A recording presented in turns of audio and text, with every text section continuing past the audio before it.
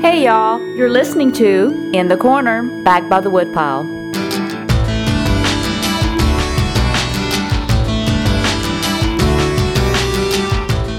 I wanna go to heaven and rest. Down here I've done my best. I've been through trials and stood my test. I wanna go to heaven and rest. I'm Spun Counter Guy. Thanks for stopping by. We're going back to Europe today, France and Switzerland mostly, and 500 years ago on top of that. Serving as our tour guide is once again Carlos Eire, who wrote the book Reformations, and he's going to introduce us to a few figures, notably John Calvin, and how these men still affect us today, both in positive and negative ways. Now I work though I may work alone and always do my best. I wanted to first start by asking about this phenomenon of millennialism. First, if you can explain what that is, and also, understandably, millennium being 1,000, you would understand why in the year 1,000, or at least the years leading up to it, that people would start to be thinking about that. But why does that play a role during the Reformation, which is in the 1500s?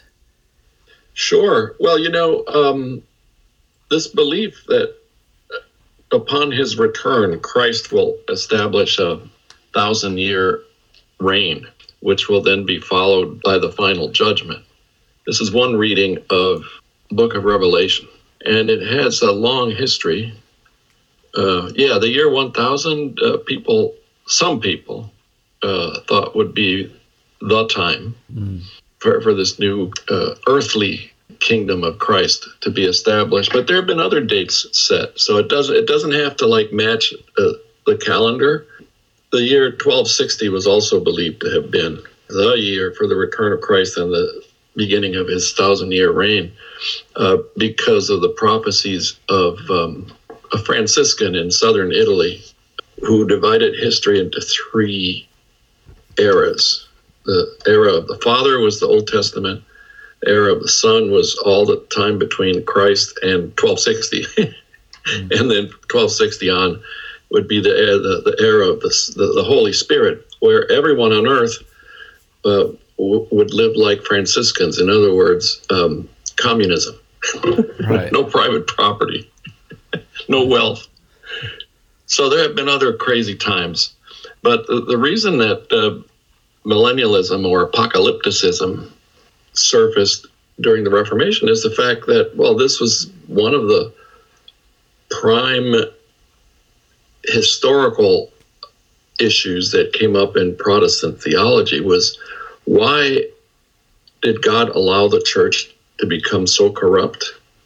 And why is he now finally doing something about it? Through people like Luther or Calvin or Anabaptists or whoever.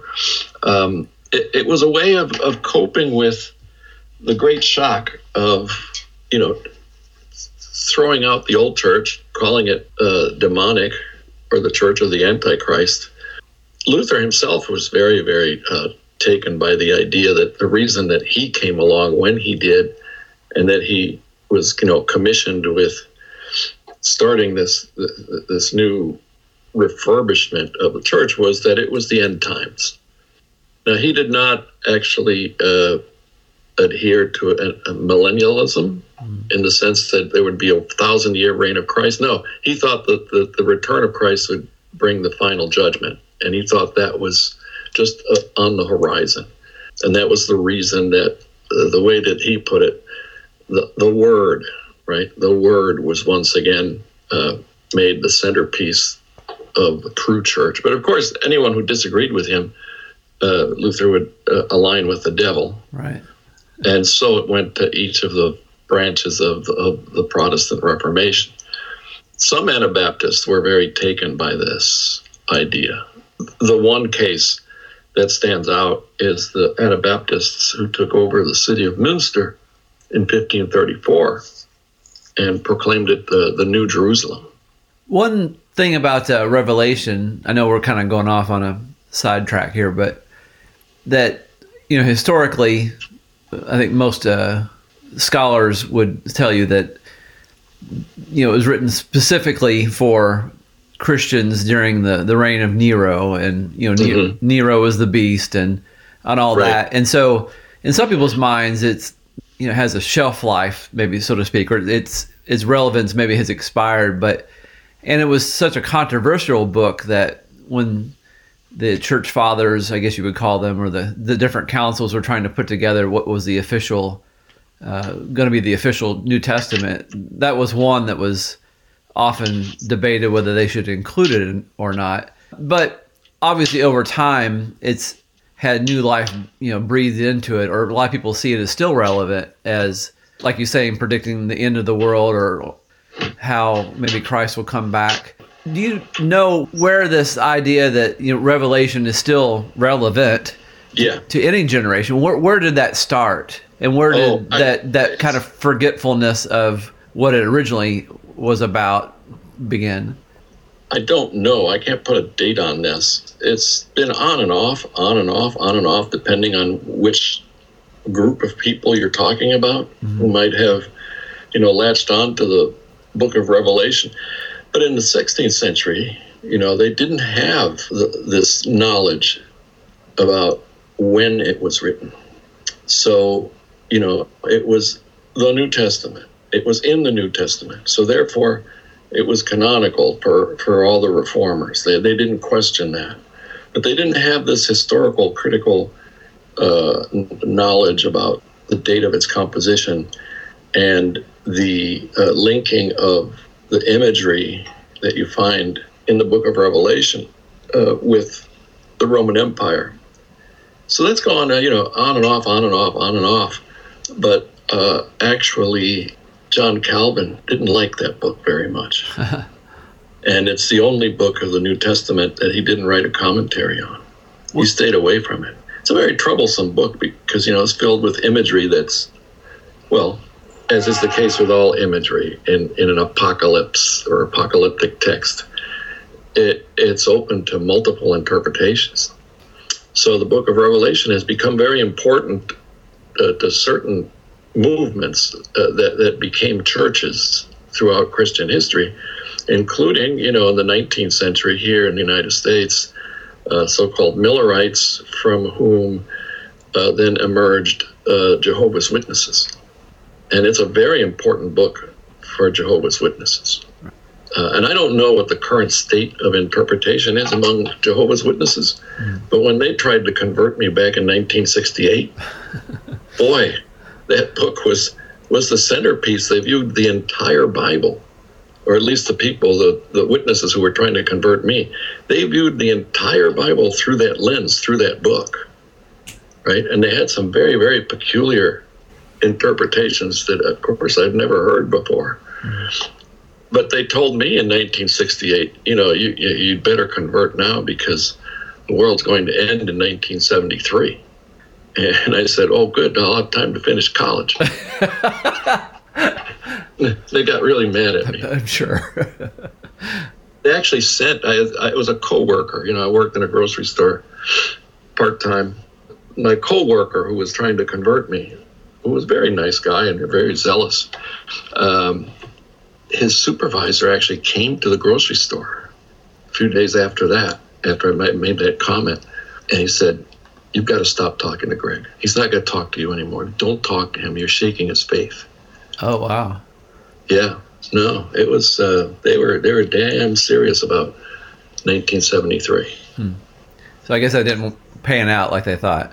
No, but, I don't know how much progress has been made in the historiography of these movements, but it's very common. A lot of these apocalyptic movements, they have to constantly reset the date when it doesn't happen, and then they find some interpretation of why this has not happened. This goes all the way back to the 2nd century, to Montanus, an early Christian, who said, the end is near, and he had prophets and prophetesses, women too, prophesying specific dates. And then whenever the time came and went without the return of Jesus, they found some theological reinterpretation of passages in the book of Revelation. Right. I don't know why they even try that, because, I mean, even Christ seemed not to know exactly when that would be. That's right. If you go by his words, he seemed to think it was going to be within the generation he was talking to. Mm-hmm. But even then he said, no man knows the date or the hour. But that's right. Apparently they sell a lot of books that way, though, because I remember when I was a kid, it was like 88 Reasons in 88. That was the big book. Oh, really? Yeah, that was a big thing that had everybody talking. Of course, when 88 came and went, that guy had, like you said, he had a follow-up and why he was incorrect. But now he really knew what the date was, which I can't remember what that was. But I actually, in college, I wrote a paper on the Millerites. I can't remember much about it, except that, they came up with this interpretation. Some change had taken, actually something that had happened that year, whatever that year was. Something had happened up in heaven, right? Some very crucial move was made in heaven that year, which was, of course, unseen to us. Right. But yes, the end is near. And then they said some other date. And then, even Catholics can get swept up into this. I remember when I was a child, do you know about the apparitions at Fatima, right? The Virgin Mary appeared to these 3 little peasant kids. Right. And left them some prophecies. But the final prophecy that the Virgin revealed to these kids was kept a secret. And many Catholics, when I was a kid, thought that secret was, and the reason the Pope did not announce it to the world, because the Pope had the secret, you see, was that it was the date for the end of the world, and that it was imminent, it was soon. And he just didn't want to scare every Catholic on earth. Right. It actually turned out to be some very, cryptically worded prophecy, as most prophecies are kind of secrets to decode, about an attempt on the Pope's life. Huh. And then, John Paul II got shot. Right. So I still don't know what the secret was. Most people, maybe it's been revealed or not, but I've read many interpretations of that secret as being a prophecy about John Paul II's being shot. Right. These things don't go away. But, I think a sociological analysis of these groups is very easy to do. And it has been done because, it's always, marginalized people who love the idea of the world coming to an end because, they're marginalized to begin with for different reasons, poverty or race or something else. And, who's happy about the world ending? Well, it's not people who are comfortable. Right. I think about in China, one of the biggest civil wars they ever had was the Taiping Rebellion. And that was, a guy that had tried to, pass the imperial exam, which, in that world meant you could have a decent job and provide for your family in the government. But he failed, like 3 or 4 times. And he was at the end of his rope, and I think he got sick and had a fever and ended up picking up a gospel tract or something and read about this guy Jesus and realized, like, in his fever, I think, that Jesus was his literal brother and was giving him secret messages and how to, Well, it never ends. Yeah. It never ends. There's actually, I read this article over 10 years ago, but it was about this syndrome in Israel. American fundamentalists, men, there are many cases of this, and it was reported, I forget what newspaper I read it in, but anyway, there have been, and there continue to be apparently, a lot of American fundamentalists who, when they get to the Holy Land, realize that they are Jesus coming back. So they actually have, according to this article, is a hospital in Jerusalem that has a special ward for these people who believe themselves to be Jesus. Wow. I don't know if they have the wing of the hospital or what, but they have, specialists prepared to deal with these second coming Jesus. I get that. I can see how people would be overwhelmed. Well, imagine you've been reading the Bible all your life. You structure your whole life around it, and there you are. Right. Oh, my God. I've never been to the Holy Land, but I can imagine it would have a tremendous effect on me. Well, I met this preacher, you can tell him where to go. Don't you hear the bugle of morn? Don't never let chicken get big enough to crow. Don't you hear the bugle of morn? I was wondering if you could tell the story. It's called The Affair of the Placards. Yes, well, in 1534, there were a substantial number of converts to Protestantism in France, and John Calvin was one of them. And actually, John Calvin had to flee from France because fear of persecution. But it was this pivotal event known as the Affair of the Placards that actually created an institution, actually a court in France for trying and condemning Protestants. They came to be known as the Burning Chamber, Chambre Ardente. King Francis I is on the throne. In October of 1534, one day he wakes up. You know, back then without central heating, if you could afford it, you would have curtains on your bed, kept you warmer, kept the heat in there. So he wakes up, and inside his curtained bed, he finds this poster condemning the Catholic Eucharist as an idol and condemning the entire ritual structure of the Catholic Church as demonic. And he's astonished. How did this get in his bed? Oh my God, this means my palace it's got Protestants in it. And Francis I is a complex individual because he didn't want his rulership challenged in any way. You know, he had this motto: one king, one law, one faith, right? He didn't want the Catholic Church challenged because he was considered himself, and French monarchs considered themselves the head of the French Church long before the English monarchs did the same thing after Henry VIII. So anyway, he saw this as a challenge to his power. Immediately stepped up the persecution of Protestants. But the amazing thing about the Affair of the Placards, what scared him the most, was not necessarily the fact that somebody had placed one inside his bed, but that as he found out over the next several days, these posters had gone up all over France, right? His entire kingdom was blanketed with these posters.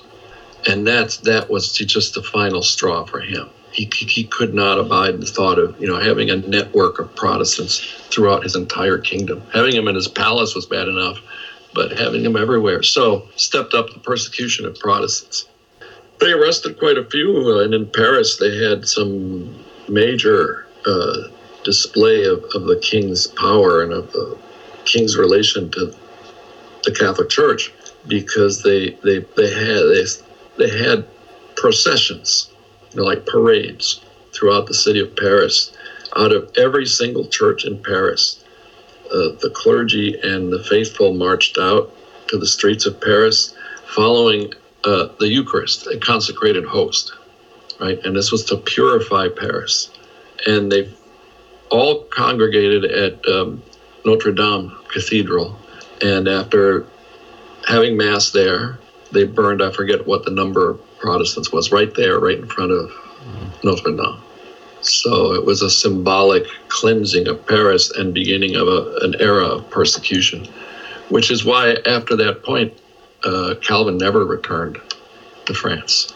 But boy, in Geneva, they trained plenty of French refugees to become missionaries and sent them back to France. And that's how, the Huguenots, that's the name given to the Calvinists in France. The Huguenots took over large sections of France. They became the majority in certain sections of France. So you brought up John Calvin. First of all, you mentioned that he's French, and I just always assumed as a kid, because you associate him with Geneva, that he was Swiss. In fact, I've heard him referred to as a Swiss reformer. Yeah. No, he was very much French. He was from northern France. How would you pronounce his name in French?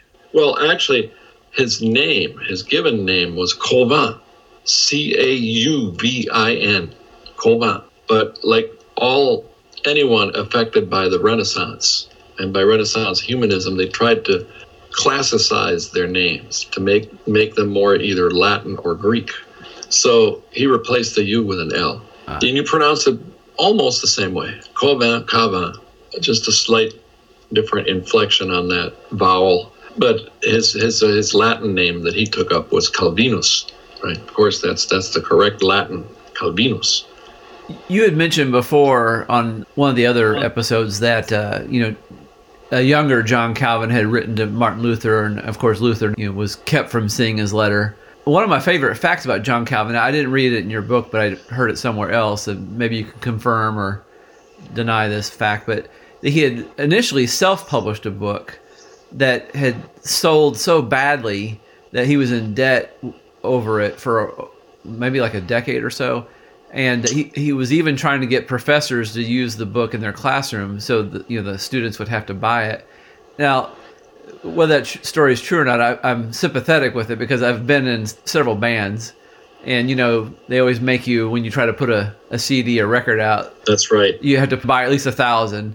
And so inevitably, if you're lucky, if you sell 50, and for the rest of your life, you have an enormous collection in your closet or basement. Oh, yes. 2 of my kids have been in bands, too. So I'm familiar with. So I feel for John and this quandary he had of a closet full of unsold books. So, first of all, is that story true? That story is true. I don't know about the amount of his indebtedness, right? But what he wrote was a commentary on the Roman philosopher Seneca, a book that, what was the subject? De Clementia, on clemency, was the text that he wrote a commentary on. I don't know how much money he owed for, self-publishing that book, but it was a huge flop. He thought he was going to be the next Erasmus. He had a very high opinion of himself and was thoroughly disappointed by the failure. There's no other way to put it. The failure of this book to set the world on fire. To point to this as a pivotal in his life, and maybe one of the reasons that he became Protestant was that he was just so dissatisfied with the scholarly stuff. But he himself admitted that he wanted nothing more in his life. Later on, when he was in Geneva already, he didn't want to be in the limelight. He didn't want to become a reformer. He just wanted to be a scholar for the rest of his life. He confesses to this. He would have wanted nothing more than to have a place where he could live in peace and quiet and just write scholarly books. But he was called to Geneva. The whole story is very funny. Well, please tell that, if you don't mind. Keep in mind, this is somebody who believes in predestination, right? Already. Right? He was traveling around, moving from place to place after he left France and was living kind of as an itinerant refugee, trying to find some place. And he was heading for Strasbourg, and this is 1536. Strasbourg had become a Protestant city. So he was headed for Strasbourg. And Strasbourg was a free city. It didn't belong to any country or to the Holy Roman Empire. Well, it was part of the Holy Roman Empire, but it ran itself. Anyway, he's on his way to Strasbourg, and he passes through Geneva, which, by the way, in 1536 had just become an independent city. They had rebelled against their overlord, the Duke of Savoy, and simultaneously in 1535, gotten rid of the Duke, or the Duke's rule. The Duke had not set foot in Geneva for I don't know how long. Anyway, they reformed the church. They threw out the Catholic Church and became independent in 1535. So when Calvin gets there in 1536, he's just published a really successful book, The Institutes of the Christian Religion, the best summation of Reformed Protestant theology to have been produced ever, between 1517 and 1536. This was a wonderful summary. So people knew about Calvin. So he gets to Geneva in 1536. They're still struggling, with their independence, and they're still actually finding images to destroy. And the man in charge, Guillaume Farel, another Frenchman, who had led the Reformation before Calvin got there, he hears that Calvin is in town. So he goes over to the inn where Calvin is staying, barges in, and tells them that if he does not stay in Geneva and help him, Farel, run the church, God will punish him. that this is God calling you. And Calvin would later say that when Farel put his hand on his shoulder and told him this, he was convinced that was God's hand. Because this is Calvin's notion of predestination, is that God reaches out to you through other people. That's why you need a church. That's why you need preaching. That's why the church has to be reformed. And that's why you ideally should reform all of society. Because predestination, how does God call you? God calls you through other people. So he stayed in Geneva and was miserable there for the rest of his life, except for a brief period there in 1540. He got kicked out of Geneva because he wanted more control of the city itself by the church. But he comes back in 1541. They ask him to come back on his terms, and he comes back and stays there totally miserable. He hated running the church and basically running the city too. Just hated it. And this was also part of his view of predestination. When God calls you, it's never going to be easy. He's not going to give you an easy job. And as a matter of fact, in several places, he says that the best way to know that you're doing the right thing, that you're working for God, is that you personally are miserable. Because it has to be a hard job. God would never give you an easy job. It's always got to be hard. So that's Calvin in a nutshell, I guess. Very, very driven man. He took his duty very seriously. On his deathbed, he was still dictating letters. He was so sick. He had many, many illnesses, including these killer migraines. And yet he never stopped working. And on his deathbed, he's dictating letters, and somebody asked him to take it easy. Hey, come on, give the scribe some rest. You get some rest. And he said, what? Would you have God find me idle at this moment? Calvinist work ethic. Oh, yeah, Calvinist work ethic, yeah. I know he's referred to somewhat as like the Protestant Pope in a lot of ways. Yeah, and Geneva was referred to as the Protestant Rome because they trained so many clergy to send to France and to other places. The thing is that the city itself was transformed after Calvin got there because all of these refugees came to it. And it's a very small city. I mean, the old city, the walled city, it had a wall around it. It's very small. And the population, I've always tried to figure out where they put all these people in Geneva because nobody could live outside the walls. It was too dangerous. They were surrounded by Catholic principalities. Duke of Savoy on one side, France up on the other side. They were just surrounded. So the city itself was very small, but it got flooded with refugees, many of whom would then be trained as clergy to send back where they came from. My God spoke and he spoke so sweet. I thought I heard a shuffle of angels' feet. He put one hand upon my head. Great God Almighty, let me tell you what he said. Go tell that long-tongued liar. Go tell that midnight rider. Tell the gambler, the rambler, the backbiter. Tell them God Almighty's going to cut him. As I mentioned before, John Calvin, I think it's safe to say, had a major influence on America's collective thinking, especially around the founding, around the Revolutionary time. And of course, you can also point to some negative things that he had some influence on as well. And I'll get to that in a second. But one thing is this idea of the depravity of man. I think you see it a lot in a lot of the founding documents, especially like the Federalist Papers, in the writings of James Madison, Alexander Hamilton, and even in Jefferson. I think Jefferson called this problem of humanity like a germ that no matter where we go, we carry it with us. And so because of this, you have this cynicism towards putting a bunch of power into the hands of any one person. And so this is partly why you have checks and balances and all that in our system.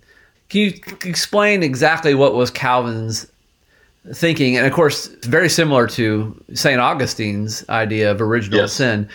And I know there's a lot of elements to this question, but first, if you want to talk about the American founding and his influence, but also where St. Augustine, he owes a lot to him. And do they ever do they differ on any fine points about this? Well, yes, Calvinists were convinced of human depravity precisely because Calvin and Luther were both very fond of St. Augustine, or Augustine, who had developed this theology in the 4th and 5th century. It was just quite obvious to Augustine that something had gone wrong with human nature in the Garden of Eden. Depravity business, original sin. Augustine actually in the Confessions refers to the human condition as a monstrosity. And he uses that term in Latin. There's no other way to translate it. He asks a question, a rhetorical question, what is this monstrosity? Or sometimes it's translated as, whence this monstrosity? What's the monstrosity? Monstrosity is, also straight out of Paul. And I forget which one of Paul's letters it's in. It says, why is it that I can't do what I want to do, and I sometimes do what I know I should not be doing? The problem of sin. We're damaged. We're damaged goods. Our reason and our will have been damaged as a result of the fall. That's Augustine's take on it. And that's why you need the church, and that's why you need the sacraments administered by the church, because they help to repair that, but it's never repaired completely. So humans are inclined to sin. Calvin and Luther both agree on this. They don't differ much from Augustine in this respect. They both think that, the cure for this illness is the church and its sacraments. And, of course, preaching the word. But you've got to get that message out to people that they're damaged. Everybody's sick, and everybody needs this medicine. And the medicine is the Christian faith, the true Christian faith, not what the Roman Catholics have. And this idea of, innate corruption and the tendency towards doing evil in human life, it's not just a theory in a way. If you view it sociologically, it's a way of explaining the horror of life on earth. Constant people killing each other, doing terrible things to each other, committing all sorts of sins. Why do people do this? Why can't we just stop? This is a part of the punishment for what happened in the Garden of Eden. So this is endemic. Catholics have the same theology too. They stress that too, yes. As a matter of fact, during Mass, you confess your own sinfulness. Mea culpa, mea maxima culpa. My fault, my most grievous fault. And you pound your chest as you do each one of those three. It's my fault. Sin is my fault because I'm damaged goods. Mm-hmm. So please help me, Lord. Lamb of God, take away the sins of the world. Have mercy on us. Have mercy on us. This is repeated so many times in the Catholic Mass that just, if you listen to it and you hear it, it can be very, very shocking. Constantly begging God for mercy. Mercy, why? Because we're damaged goods. Now, to North America, Calvinists bring this with them, but it doesn't necessarily, you don't have to be a Calvinist. It can also be just a plain, reasonable, clear reading of human history, that humans are inclined to do evil, and that humans who have power and are given power, they're going to want to abuse that power as much as possible. By the way, let's throw in another name, Niccolo Machiavelli. Most people who hear of Machiavelli say, oh, yeah, he was a goddamn skeptic who didn't believe in the Christian faith or something. No, the thing is that Machiavelli, who is, also considered a secularist, one of the first sort of deep dish secularists of the Western world, what he says in his infamous book, The Prince, is exactly the same thing that Augustine says, which is, The Prince is a book written, how do you become a ruler and how do you stay in power as a ruler? And Machiavelli's advice is, look, human beings are damaged goods, and everybody wants to rule the world. So if you want to rule the world, you've got to do whatever it takes and don't follow the 10 Commandments. If you want to be a ruler and stay a ruler, you have to very often disregard the Ten Commandments and just be as awful as other people are. Oh my God. So by the time you get to North America in the 18th century, the Enlightenment, which affected Thomas Jefferson so much, and Ben Franklin and John Adams and all the other founding fathers of the United States, they were convinced of human depravity, but not necessarily because they were Calvinists. As a matter of fact, there's a letter exchange between Thomas Jefferson and John Adams, which is just amazing, written towards the end of their lives, because, you know, they both died on the same July 4th. Right. Actually, yesterday was the anniversary of their deaths. Yeah. They both died in 1826, July 4th, which I've always found very strange. I wondered if they had a suicide pact. Well, Adams, he knew he was dying, and he thought Jefferson, I think he muttered to somebody that Jefferson, like that old fox, is going to outlive me. But oh, yeah. He didn't realize that Jefferson had actually died a few hours before him already. That's right. Yeah. It's really amazing. On the 50th anniversary of the Declaration of Independence. Right. It's just amazing. But anyway, there's this letter, and I quote it in Reformations, I think. But it's an amazing letter written by Jefferson to Adams. Because Adams was considered himself some kind of Calvinist, right? Mm-hmm. He was a believer and a Calvinist. Okay. And I forget what he said to Jefferson in the previous letter, but Jefferson fires back and says, Calvin, his God is a monster. It'd be much better to be an atheist than to be a Calvinist, because Calvin's God is such a monster. So Jefferson hated Calvin and what Calvinism stood for, but he was convinced of human depravity, the same as John Adams and all the others. And that's why you set up checks and balances, because Machiavelli doesn't talk about checks and balances. But the advice he has for any ruler is, you've got to watch your left, your right, your back, your front. They're going to come at you from all sides, because people are deep down inside capable of the worst evils. So by the time you get to, 18th century North America and 18th century England, there are many thinkers who would agree with Calvin on the issue of human depravity, but not on anything else, basically. Right. What I find fascinating about that concept is how it is in contrast to later, like Hegelian or Darwinistic or progressive ideas about how humans can be perfected. They differ on some of the finer points, but some say that everybody, if they're just given the right education, they can become good.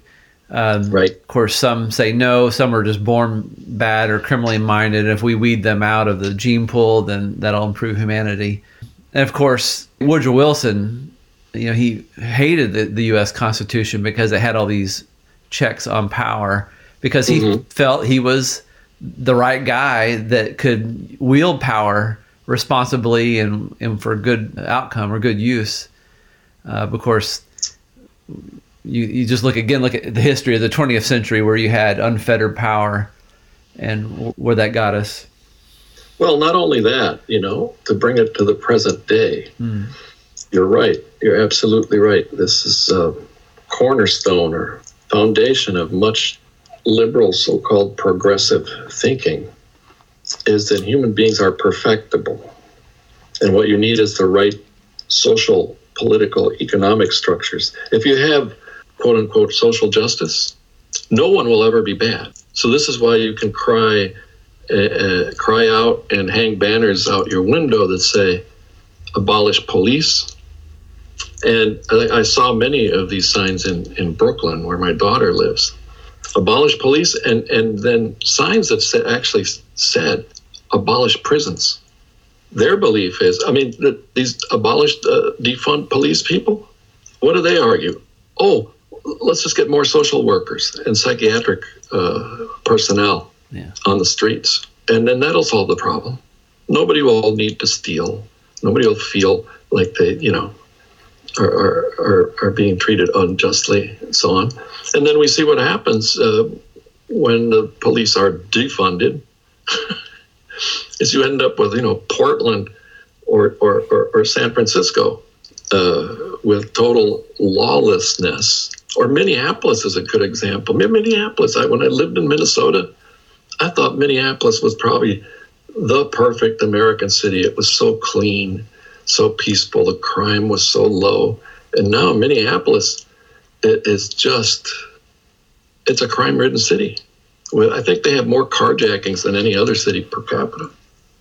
But the whole idea that, human beings can be trusted to be good on their own through so-called quote-unquote social justice, whatever that means, that is just so fundamentally wrong in a scientific way, right? Mm-hmm. If you just do a cold, reasonable, no theology, cold, reasonable assessment of human behavior and history, and look at what Putin is doing in Ukraine, you have to admit, yes, human beings are capable of doing terrible things and restraining those who are inclined to do terrible things, like that kid who shot up Highland Park outside Chicago yesterday. Yeah, people do horrible things. Mm-hmm. So it is a monstrosity. And I'm sure that, there's no kind of, reasonable, responsible person who hasn't, throughout their life, wondered why it is that one actually misbehaves frequently. And you have to be disgusted with yourself. Oh, my God, I can't believe I said that. Or I can't believe I did that. My fault. Mea culpa, mea maxima culpa. Good Lord. I failed 2 kids in my Reformation class this past semester. They never came to class. Never. I only saw them at exam time. And that's how I spotted them. I said, who are these 2 guys? I've never seen them before. And they thought they could pass the class without ever coming to it. And it's just astonishing to me. That kind of behavior, there's something wrong with us. Well, I think you can make the criticism that some generations in America were too hard on young people, maybe. The child should be seen and not heard, and of course, beating them within an inch of their life for minor infringements. But at the same time, some of the conversations I've had with whatever they call the current young generation, they're very similar to ones I had with some of my students in China, because I brought up this thing about this concept that everybody at their heart is selfish. We're all jerks. And you just get this blank look like, well, I'm not. Yeah. And I'm astounded that anybody would not be self-aware to realize that, we all are operating for our own self-interest, and sometimes at the cost of others' interest. That's right. And God help you if you try to claim some kind of power over them. Yeah. Because it's a very twisted sort of reasoning. Oh yeah, I'm good, so therefore nobody should have control of me and my decisions, right? Because I know what's right. And, it's kind of an adjunct principle to the abolish police, abolish prisons kind of thinking is everybody makes the right choices. Mm. If you're oppressed, your right choice, the right thing to do is to steal. Because why should the store have stuff and charge you money for it? It's unfair. So on,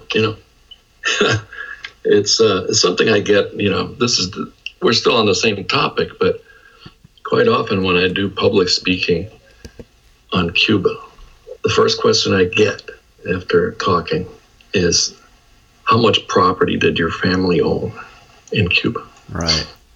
And when I say none, then they're stunned. They're trying to delegitimize everything I have to say, because if I had property and other people didn't, it's perfectly fine and just. That's social justice for me to have my property taken away.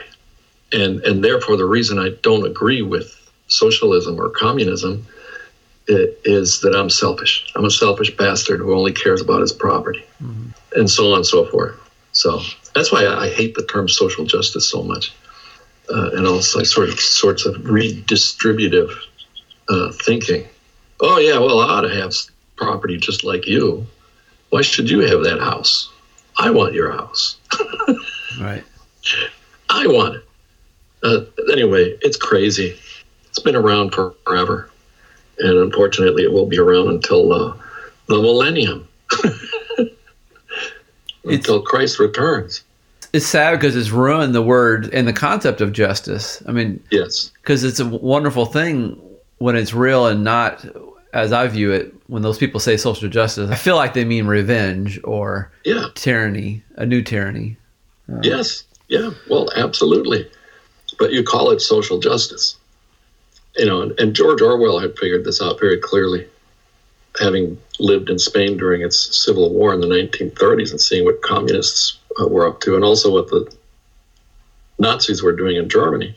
You change language. You change language, and you change people's thinking. So you call it social justice. Yeah, well, that must mean that it is justice. And then you rewrite history. And that's also very Orwellian, and you find it in 1984, his novel. The Ministry of Truth in 1984 is constantly rewriting history. Right. Because, quote unquote, he who controls the past controls the present. He who controls the present controls the future. It's very scary stuff.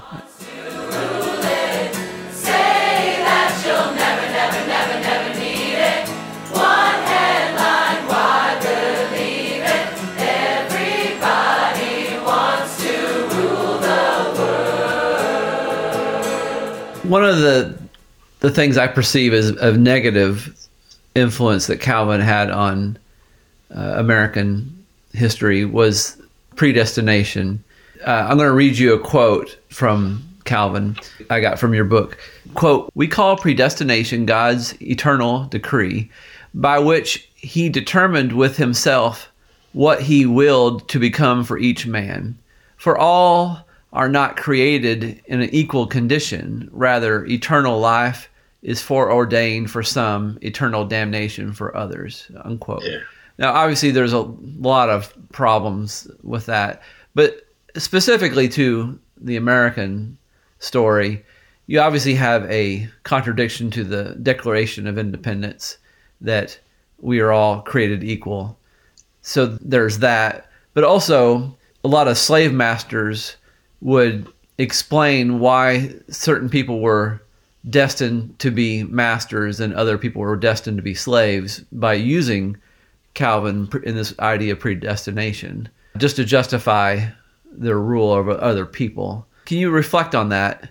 Yeah, sure. That's one of the, let's call them painful consequences of Calvinist predestination, which is, by the way, technically known as double predestination. What's the difference between single and double predestination? It's something of a specious or false difference. Single predestination is this interpretation. Okay. God knows. He has foreknowledge. He knows who's going to be saved, and he knows who's not going to be saved. So he actually doesn't predestine people to go directly to hell. They get to hell all by themselves, right, through their behavior. And double predestination is exactly what Calvin says in that quote you read. Yes, he creates some people for heaven, and he creates other people directly, to go to hell. And that's why Thomas Jefferson thought that Calvin was a monster, incidentally. And who authored the all men are created equal sentence? Thomas Jefferson. That's why he hated Calvin so much. And he thought that, Calvin's God was a monster. So we have this kind of dialectic or tension, right, between the Calvinist ideals of the North American colonies and then the Enlightenment ideals of somebody like Thomas Jefferson. Calvin thought predestination was a very comforting thing. To know that whatever crap happened to you here in life, all the miserable things that could happen to you, like kidney stones, which he had, and migraine headaches, they're good for you. It's, God is refining you like, silver in the furnace through pain and suffering. But it's good for you. So therefore, to know that you're saved is a great comfort in the midst of suffering. So therefore, you're stuck in Geneva for all your life and you hate it. That's good for you. Oh, what a great thing that, at the end, I'm going to be saved and be in heaven with God. So it's a very difficult thing, this predestination. And by the way, the Council of Trent, the Catholic Council of Trent, reaffirmed predestination as real. But as is the case with Catholic theology, paradox is not only acceptable, paradox is central to all the main beliefs. Paradox is, yes, God does predestine, but we all have free will. So both and rather than either or. Luther did not elaborate a theology of predestination explicitly, but implicitly he also had a predestinarian kind of theology, because he thought there is absolutely nothing we human beings can do to please God or to obtain the gift of grace from him. It is a pure gift, and he gives it to some, but not to others. But he didn't elaborate that into a theology of predestination. So the Council of Trent, back to that, the paradox in Catholic theology is the Council of Trent says, yes, there is predestination, but no one can ever be assured that they are predestined to heaven. Or no one should claim that they are the elect. Pretty strong stuff. Whereas, in Calvinism, you do have a notion of the elect. And of course, in Geneva, if you start misbehaving, they'll either throw you out of town, or if you misbehave badly enough, they'll kill you. The Anabaptists rejected the idea that we have no free will. On the whole, most Anabaptist churches, the many that developed, they resolutely believe in free will and in human responsibility. This is just a side. I was raised Nazarene, which they're of Wesleyan. Yes, definitely, yes. So Calvin was always the villain. Yeah, of course, yes. Well, Wesley himself, so Arminian, right? So Arminianism is a Calvinist sin. Ooh. And actually, I gave a talk at Nazarene College in Boston a few years ago. Oh, really? Yeah, a very nice place. But, the students still had to attend religious services. Yeah. Like twice a week or 3 times a week or something like that. I went to Nazarene University in Nashville, and that was still required chapel. They even had this is back in the 90s, they had a card system where you had to swipe your card when you came into the... Oh, wow. Yeah, well, I was very moved by the service I attended at Eastern Nazarene College in Boston, because it was quite obvious, undeniable, that the students who were there, most of them were there because they wanted to be there at that service, not because they were, required to attend. I always find these things very moving. And I love every hymn Charles Wesley ever wrote or composed. Man, he was just incredible in capturing this Arminian theology. Yeah, it was amazing how he was able to pack all that in and be poetic at the same time. Mm-hmm. Yeah.